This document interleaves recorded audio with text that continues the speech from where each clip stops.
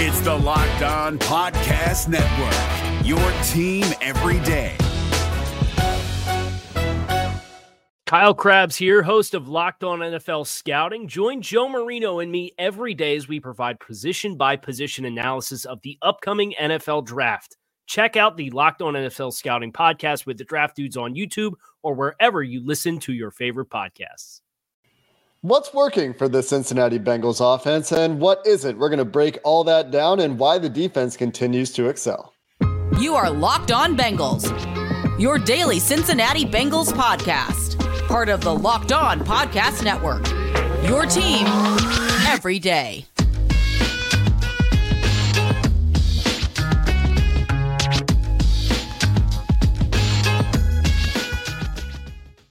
What up, Bengals fans, and welcome to another episode of the Locked On Bengals podcast. I'm your host, Jake Lisco. He's your host, James Rapien. Today, we're joined by Mike Santagata at Bengals_Sands on Twitter for our film review episode. We're part of the Locked On Podcast Network here on Locked On Bengals, bringing you coverage of your team every day, free and available everywhere you get your podcasts and on YouTube. So we appreciate all of you who subscribe, who follow, and who make us your first listen. Today's episode of Locked On Bengals is presented by Prize Picks, which is daily fantasy made easy. You just pick 2 to 5 players, and if they'll score more or less than their Prize Picks projection, you're going to get up to a 100% instant deposit match with up to $100 with promo code Locked On. That's prizepicks.com, promo code Locked On. And guys, we're going to get into what's going well for this offense, what's not working for this offense, and that's where we're going to start.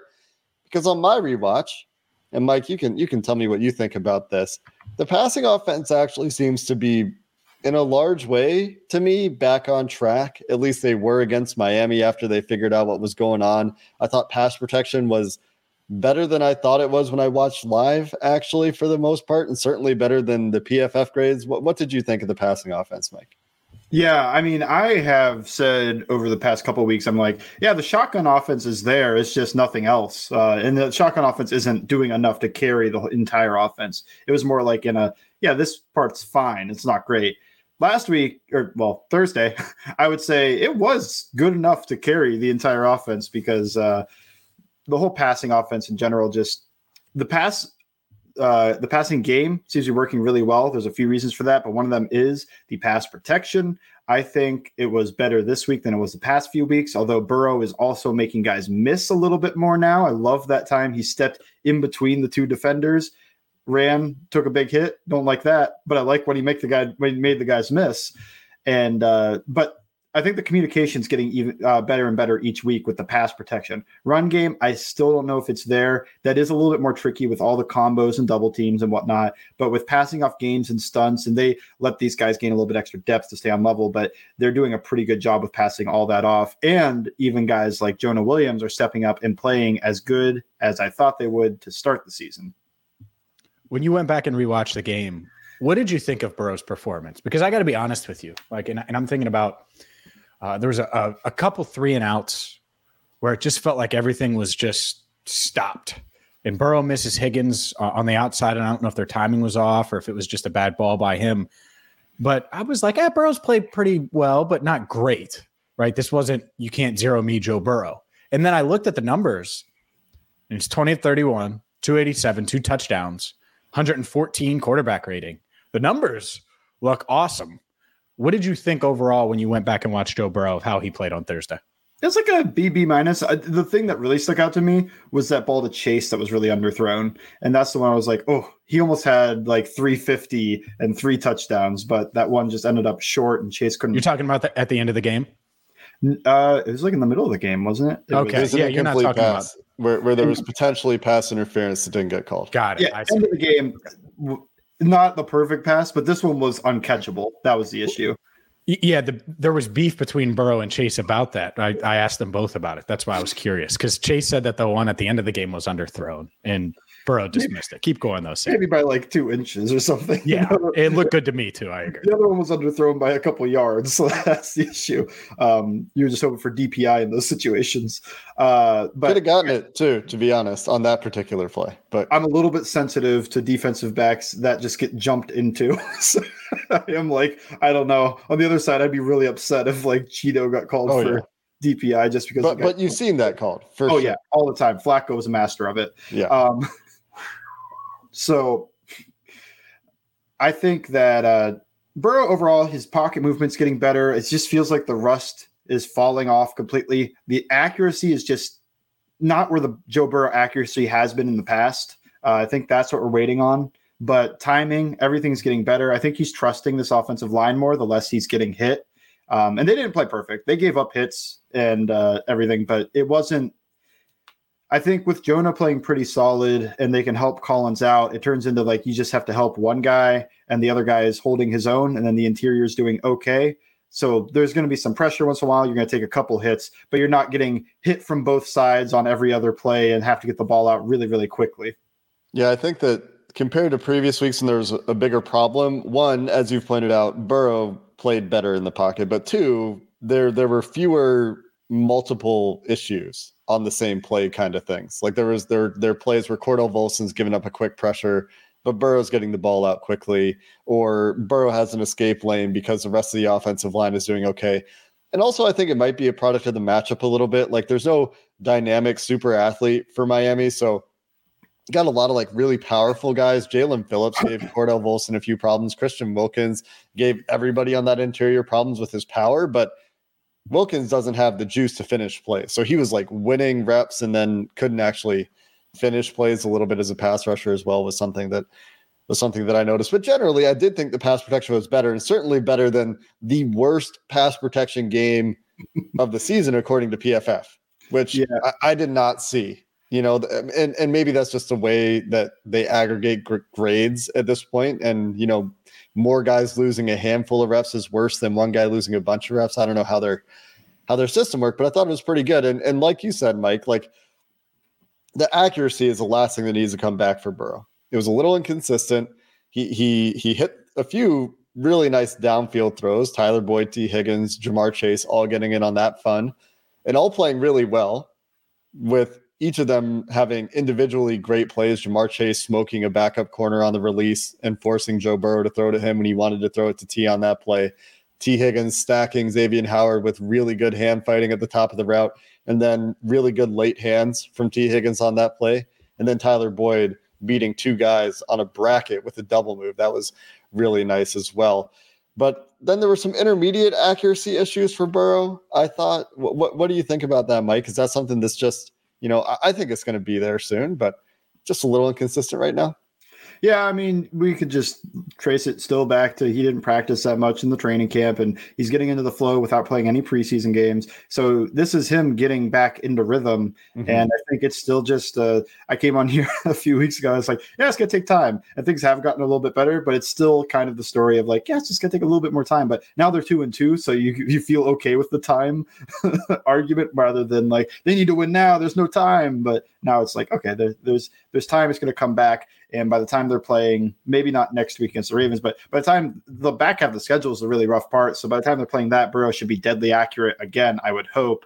And my last thought on the Dolphins defense is just they tried the cover zero thing. They wouldn't be a cover zero team if they trusted their pass rush that much. And it was like one of the first plays, and he throws a smoke alert to T. Higgins, who makes a guy miss and runs for like 10 yards. And I think they went, oh, crap, these receivers, they can run after the catch. We might not want to do this. And it was on Xavier Howard, too. So it's like their best corner that is on the ground. And if T. Higgins doesn't slip on that play, he's running for a long way. Yeah, he would have been. And let's stick with T. Higgins real quick, because obviously it was a big day for T. Jamar doubled, Boyd doubled a lot of the game. How do you think the Bengals adjusted there? Because I think that's one of those things where if I'm the Dolphins, I wouldn't have doubled Tyler Boyd. I would have tried to take away T, especially after that deep touchdown, and they didn't. The story of the game was essentially, we're going to take away those two guys, and we're going to put our best guy on T. Higgins, your second best guy. And whoever wins that matchup kind of won the game, and T won the matchup. So he kind of won the game for them by winning that. That was the key matchup of the game, I think, was just we're trusting our guy one-on-one with yours, and the Bengals are like, bet. Yeah. It's kind of one of those things where if it worked, you might see other teams copy it. It didn't work. This isn't somebody figuring out, put a bunch of guys flat on the line of scrimmage to take away the Rams wide zone, and now we've solved your offense. This is not something that I would advise other teams in the NFL to do. But not everything was roses for this Bengals offense. We'll talk about some of the things that weren't working on some of those stagnant drives in the middle of the game coming up next. But first, a word from Prize Picks, because Prize Picks, well, you need to get in on the action. It's daily fantasy. So on Monday Night Football, you're going to have Matt Stafford. You're going to have Jimmy G, Deebo Samuel, and the 49ers. And, well, you pick 2 to 5 players and decide if they're going to score more or less than their Prize Picks projection. That's it. And you do that, and if you get it right, you're going to win money. We've had a bunch of listeners. I've gotten a bunch of DMs about Prize Picks and how they're winning money this football season, and you can too. Entries can be made in 60 seconds or less. It's not just NFL. It's men's college football, basketball, women's college basketball, soccer, WNBA, esports, so much more. So go there now and check them out. Prize Picks. By the way, withdrawals are safe and fast. Download the Prize Picks app or go to prizepicks.com to sign up and play daily fantasy sports. First-time users can receive a 100% instant deposit up to $100 with promo code Locked On. That's it. Download the app or go to prizepicks.com. Use promo code Locked On. You're going to get a $100 bonus.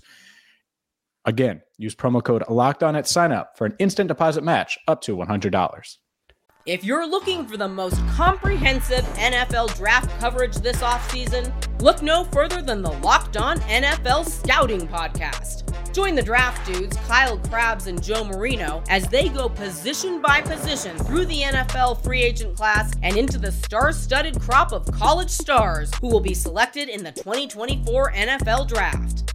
If you want to know who your favorite NFL team should be adding to its roster, you need to check out Locked On NFL Scouting, available on YouTube and wherever you get your podcasts. Part of the Locked On Podcast Network, your team every day. Like I said, not everything was perfect for this Bengals offense. They had a few drives that looked like they were stuck in the mud a little bit. A lot of that to do with the running game. I wouldn't say it's only the running game. There are still, I think, some things that you could iron out in the passing game. It's not perfect, but very few teams are. But the biggest issue seems to be they just can't run the ball consistently. They even got out to a pretty good start in this one, running the ball early. And then later in the game, when Samaje Perine against the Jets in week 3 was able to come in there and just bludgeon guys to run 8 minutes off the clock to finish the game, that wasn't there this week for the Bengals. Mike, what's going wrong with the Bengals running game? Yeah, the Dolphins played a lot of bear fronts, so that means you have a head-up guy over the center and 2 guys over the guards, and that really just kills a zone game, and it did for the Bengals.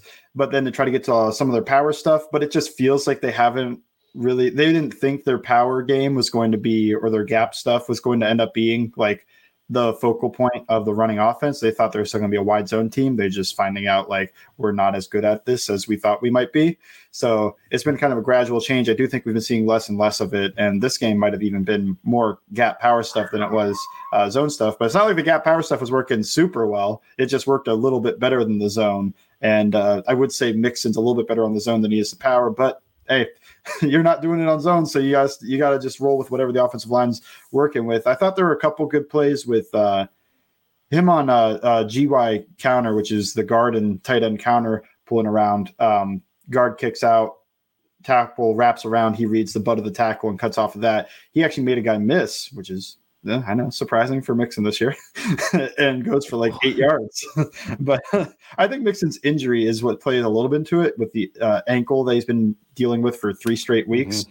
And I mean, that's why he couldn't finish the Jets game. Then it's a short week and he's supposed to be fine. I'm a little bit skeptical, but I think he's just going to play through it. So I think when that gets better, and then like I've mentioned, the offensive line communication has been off more in the run game than it is the pass game. I think these are where you're seeing a lot of guys coming free because of either a missed double, or honestly, they're also missing a lot in that run game too. I think of Lyle Collins missing on that toss play, just getting smoked on the line.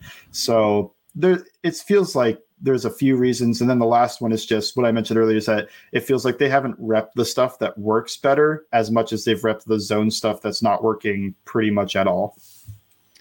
Let's talk about Lyle Collins a little bit, because you just touched on Joe Mixon, and I wanted to ask you about Mixon, but Lyle Collins, we know all the hype. We know everything that went into him coming to Cincinnati and, being posted up at Kenwood Mall and the selfies and Lil watch and everything like that. And it was an underwhelming start, but the offensive line does appear to be getting a little better and improving in weeks 3 and 4. But specifically with him, does he look any different than he did the first couple of weeks?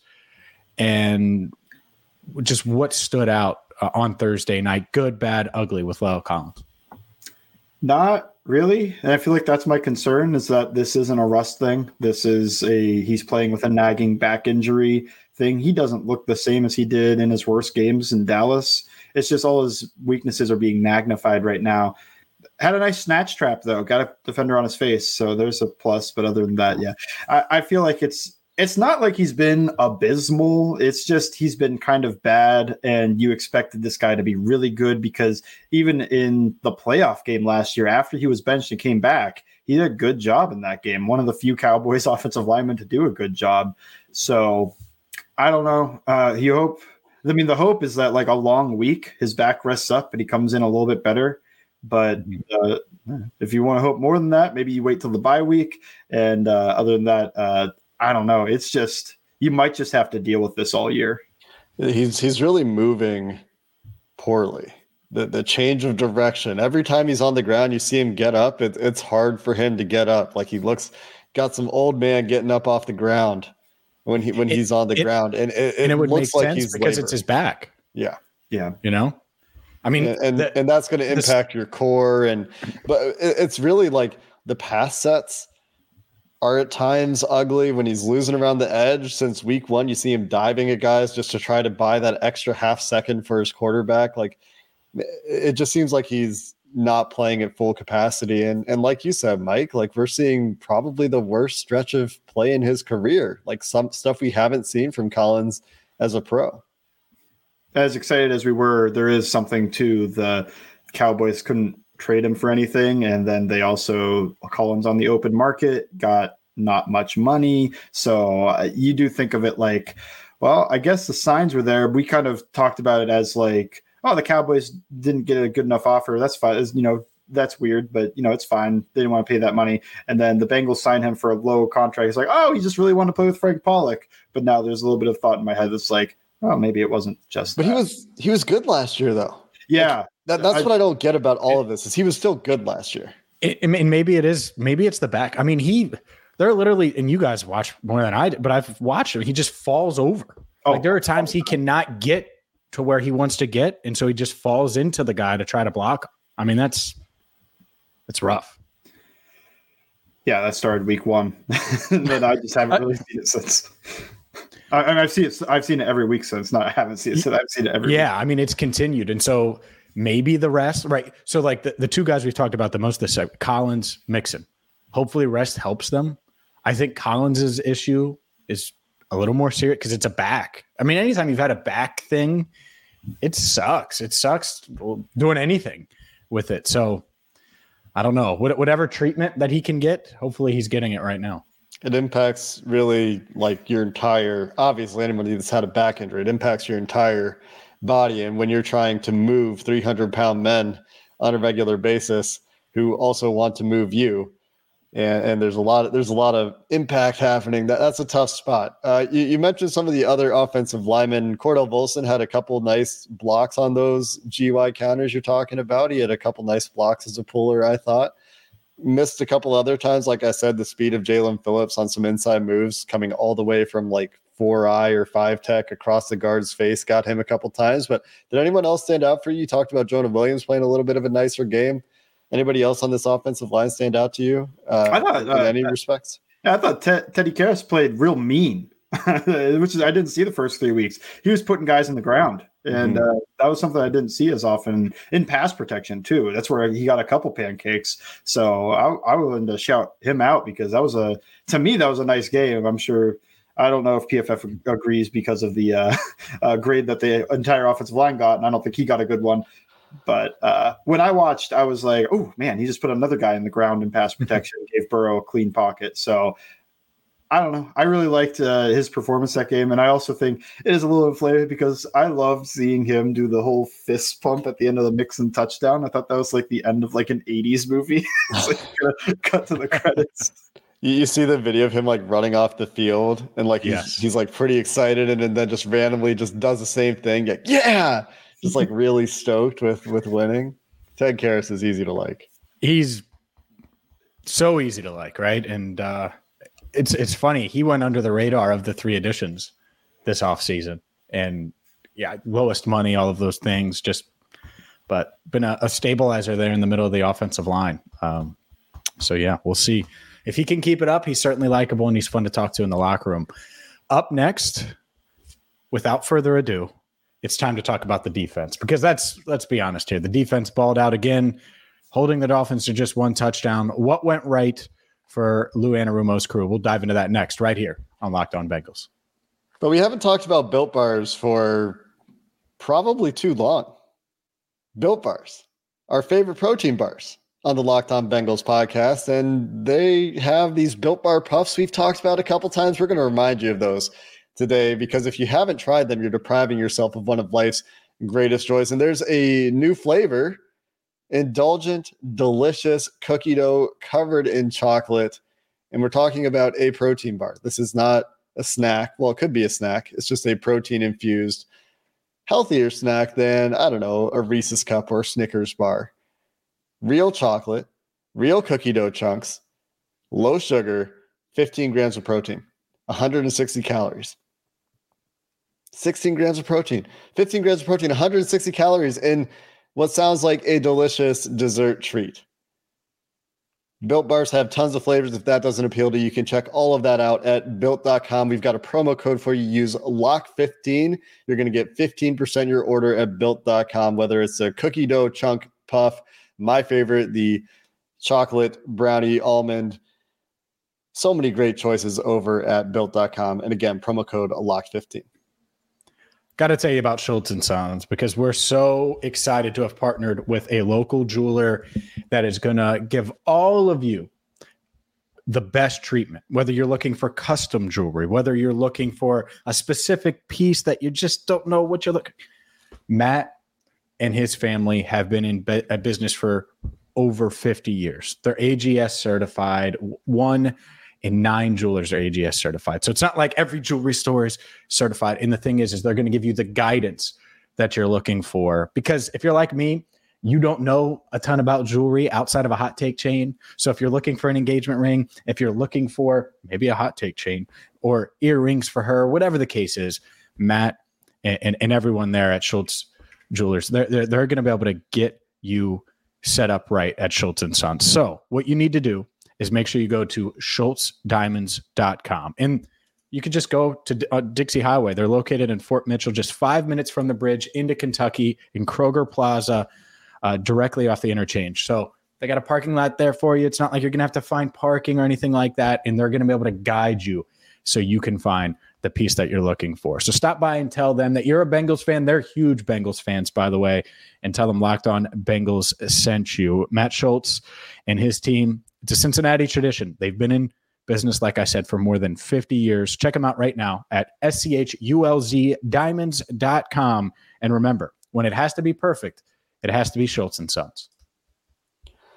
Let's keep going with the defense here, guys, because as you mentioned, James, the defense is a big reason this team is where it is right now. It's a big reason they had a chance to win those first 2 games of the year when the offense was having a hard time getting things going. And a few obvious great games. Von Bell with the interceptions, that stands out, and one of them an elite play, especially for Von Bell, coming from one half of the field to the other side of the field to make that pick. But Mike, you and I were talking as we were watching the defense today. Sam Hubbard playing one of the best games I've seen from him as a Bengal, just absolutely destroying, whether it's Greg Little, the matchup he had for most of the day at right tackle for the Dolphins, just outmatched, or even, Liam Eichenberg trying to pull across the formation on some running plays. Sam Hubbard was just a wrecking ball. Oh my goodness! You think that somebody needs to step up and pass rush when DJ Reader goes out, and Sam Hubbard was like, "Yeah, I got it, no problem." He puts the right tackle on his butt one time, almost comes over the sack on it. That would have been an all-time clip if he could have knocked the right tackle onto his butt and made the sack. I mean, that's like Geno Atkins type stuff. But somehow Teddy got out of that. That was kind of impressive, Teddy, on that one. But yeah, and for the early part of the game, that is not that the blind side is the blind side anymore with all the shotgun stuff, but it is to Tua's backside, and he can see it better than we think of. But it is still like not the way he's facing, so it's harder to get out of. So getting those sacks, those are pretty good. Not sacks, but pressures. Those are pretty good. And then you continued against Teddy, but he just dominated the right tackle. Multiple quarterback hits from just his bull rush. He had and then I'm talking so much about his pass rush. He did a really good job in the run game, as always. He sets a strong edge, takes on pullers. He did a really good job on this blitz where they brought a guy off the edge. The tackle kind of steps out towards him. He gets inside and then makes the tackle on top of one of the offensive linemen's dead corpses on the ground. Just he beats that offensive lineman and puts the running back on top of him. So I really liked what Sam Hubbard did in this game. I think he had a really strong case as the best player on the defense, despite Von Bell coming away with 2 interceptions, which it is going to be hard to argue that. But I think overall, if you just the consistency in which he was playing with the entire night, which is something that's hard for a safety to consistently impact the game the same way an edge rusher can. I guess that's the argument. The consistency that Hubbard was able to bring pressure and stop the run versus Von Bell's big splash interceptions. Let's talk a little bit about the secondary. And there was a ton about Tyreek Hill, Eli Apple, all of that stuff. But I actually want to focus on Jalen Waddle because he was as scary to me as Tyreek Hill and super productive. Had, second in the NFL in yards after catch going into this game. 2 receptions. Doesn't do damage. What did the Bengals do to make sure that 17 didn't beat them? I mean, the first thing is kind of that Waddle isn't Hill. I think Hill moves just different than anybody else in the league. I was actually talking to Jake about it last night. I was like, Hill moves like an RC car where he just stops and starts insanely fast. And he has the best top end speed in the league. Waddle has near that top end speed, but he doesn't have the stop start change of direction that Hill has. And Hill's really strong and stout, and Waddle's a little bit more slim and can be kind of hit a little bit. And Eli Apple loves to really toe the line. I think he got called for one. Toe the line with hitting receivers while they're getting into their routes and disrupting them. So I think the disruption of the routes kind of bothered Waddle a bit. He also definitely dropped, I think, 2 passes. One, it felt like he heard Jesse Bates's footsteps off of the roof, and then the other one was just kind of a just drop. It happens. So he didn't play a good game, really. But what I think the difference is that it's almost impossible. The Bengals managed it somehow twice last year, but it's almost impossible to stop Tyreek Hill.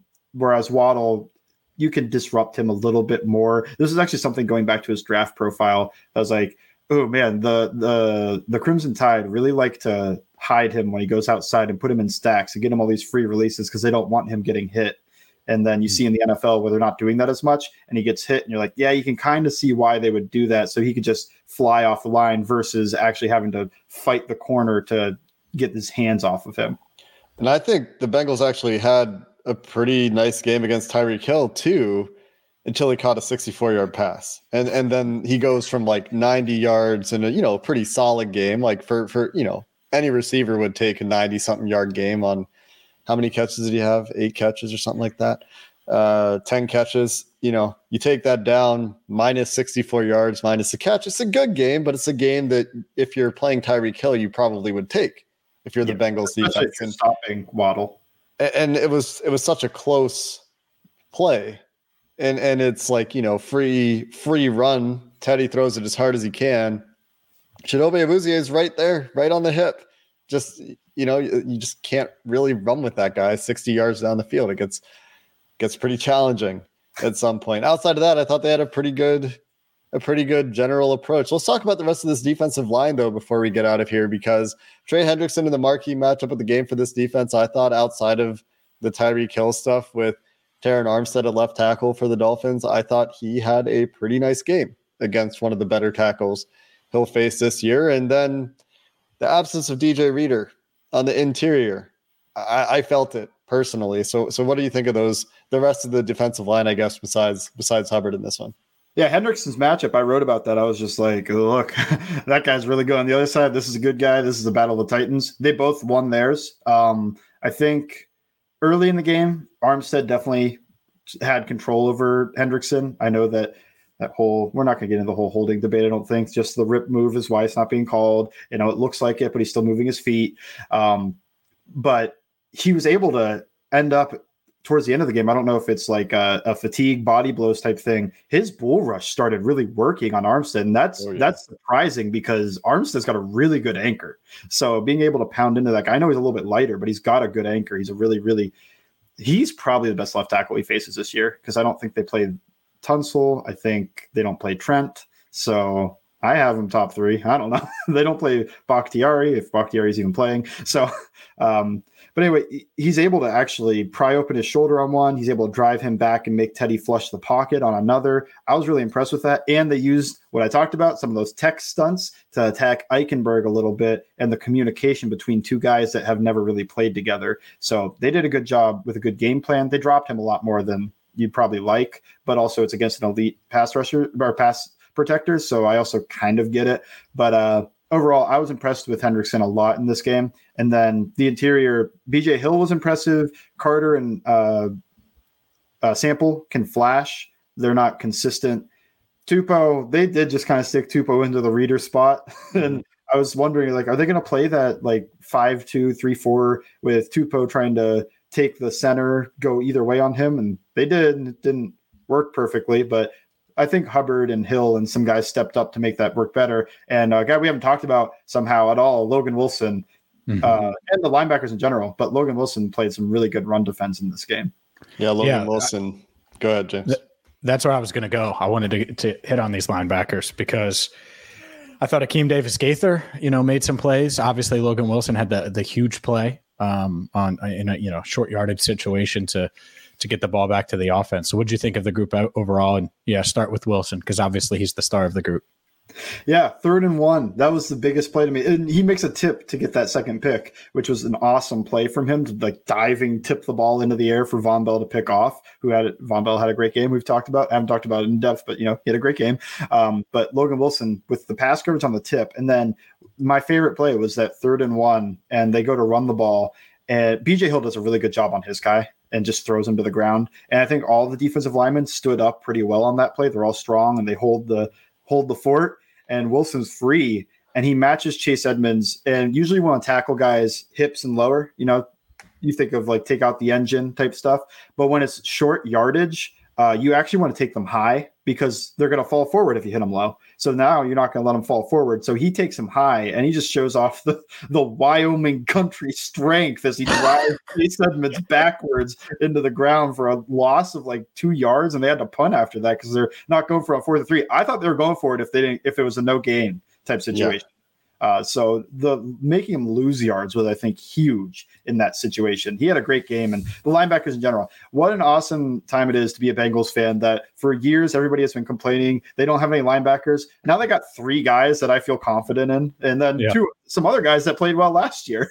Yeah, they have good depth at the position, like all the way down. You feel like you've seen these guys at least flash all the way down the depth chart to be consistently good at the top of the depth chart. Jermaine Pratt, I think, playing really solid football as well. Not that we necessarily highlighted him individually, but he's just generally been pretty good. I thought it was interesting in this game from a workload perspective. Jermaine Pratt coming back from that injury did play less, and Akeem Davis-Gaither was on the field a little bit more maybe than otherwise he would have been this week. But mostly those guys were back in their roles, which I thought was interesting. But yeah, Logan Wilson continues to be a pretty impressive player. Not perfect by any means. Most of these guys aren't perfect, but really, really strong general play at linebacker. There was one play early in the game. BJ Hill tips a pass intended for, I think, a tight end. And Logan Wilson just couldn't get his eyes on the ball floating in the air. So Logan Wilson breaks on the tight end and the ball floats very slowly to where Logan Wilson was standing but he's breaking on the pass, and so he wasn't there to catch it. Could have been another takeaway for the Bengals, just like Eli Apple's interception on the sideline, I think could have been an interesting challenge. I think there were a couple potential interesting ones there. Any other notes on the defense, Mike, before we get out of here? No, just this defense is great. I mean, statistically by DVOA, they're the 7th ranked defense in the league going into this week. And I got to imagine, considering what the Dolphins have done to other teams, it's going up to maybe the 5th or somewhere. So I think we just need to give the defense its credit because they took that hot run in the playoffs and they've just gotten better. And even without DJ Reader, I was a little bit skeptical of what they could do without DJ Reader. And I'm more skeptical about next week with a powerful run game without DJ Reader type things. But overall, I was impressed with the defense, and I hope that can continue because this is a really fun group to watch.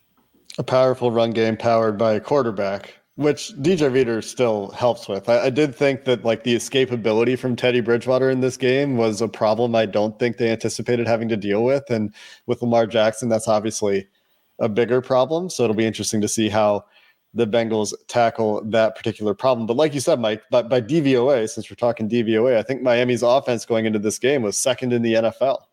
And the Bengals hold that unit to 15 points. And relatively speaking, I would say in check. So that'll be interesting to see what the math says. Don't always agree with DVOA's outputs, but it'll be interesting nonetheless. That's going to do it for this episode of the Locked On Bengals podcast. The passing offense getting back on track, powered by its star wide receivers. The running offense, from run blocking to Joe Mixon, has some work to do. I think the under center game in general has some work to do. We didn't even talk about Joe Mixon potentially tipping plays.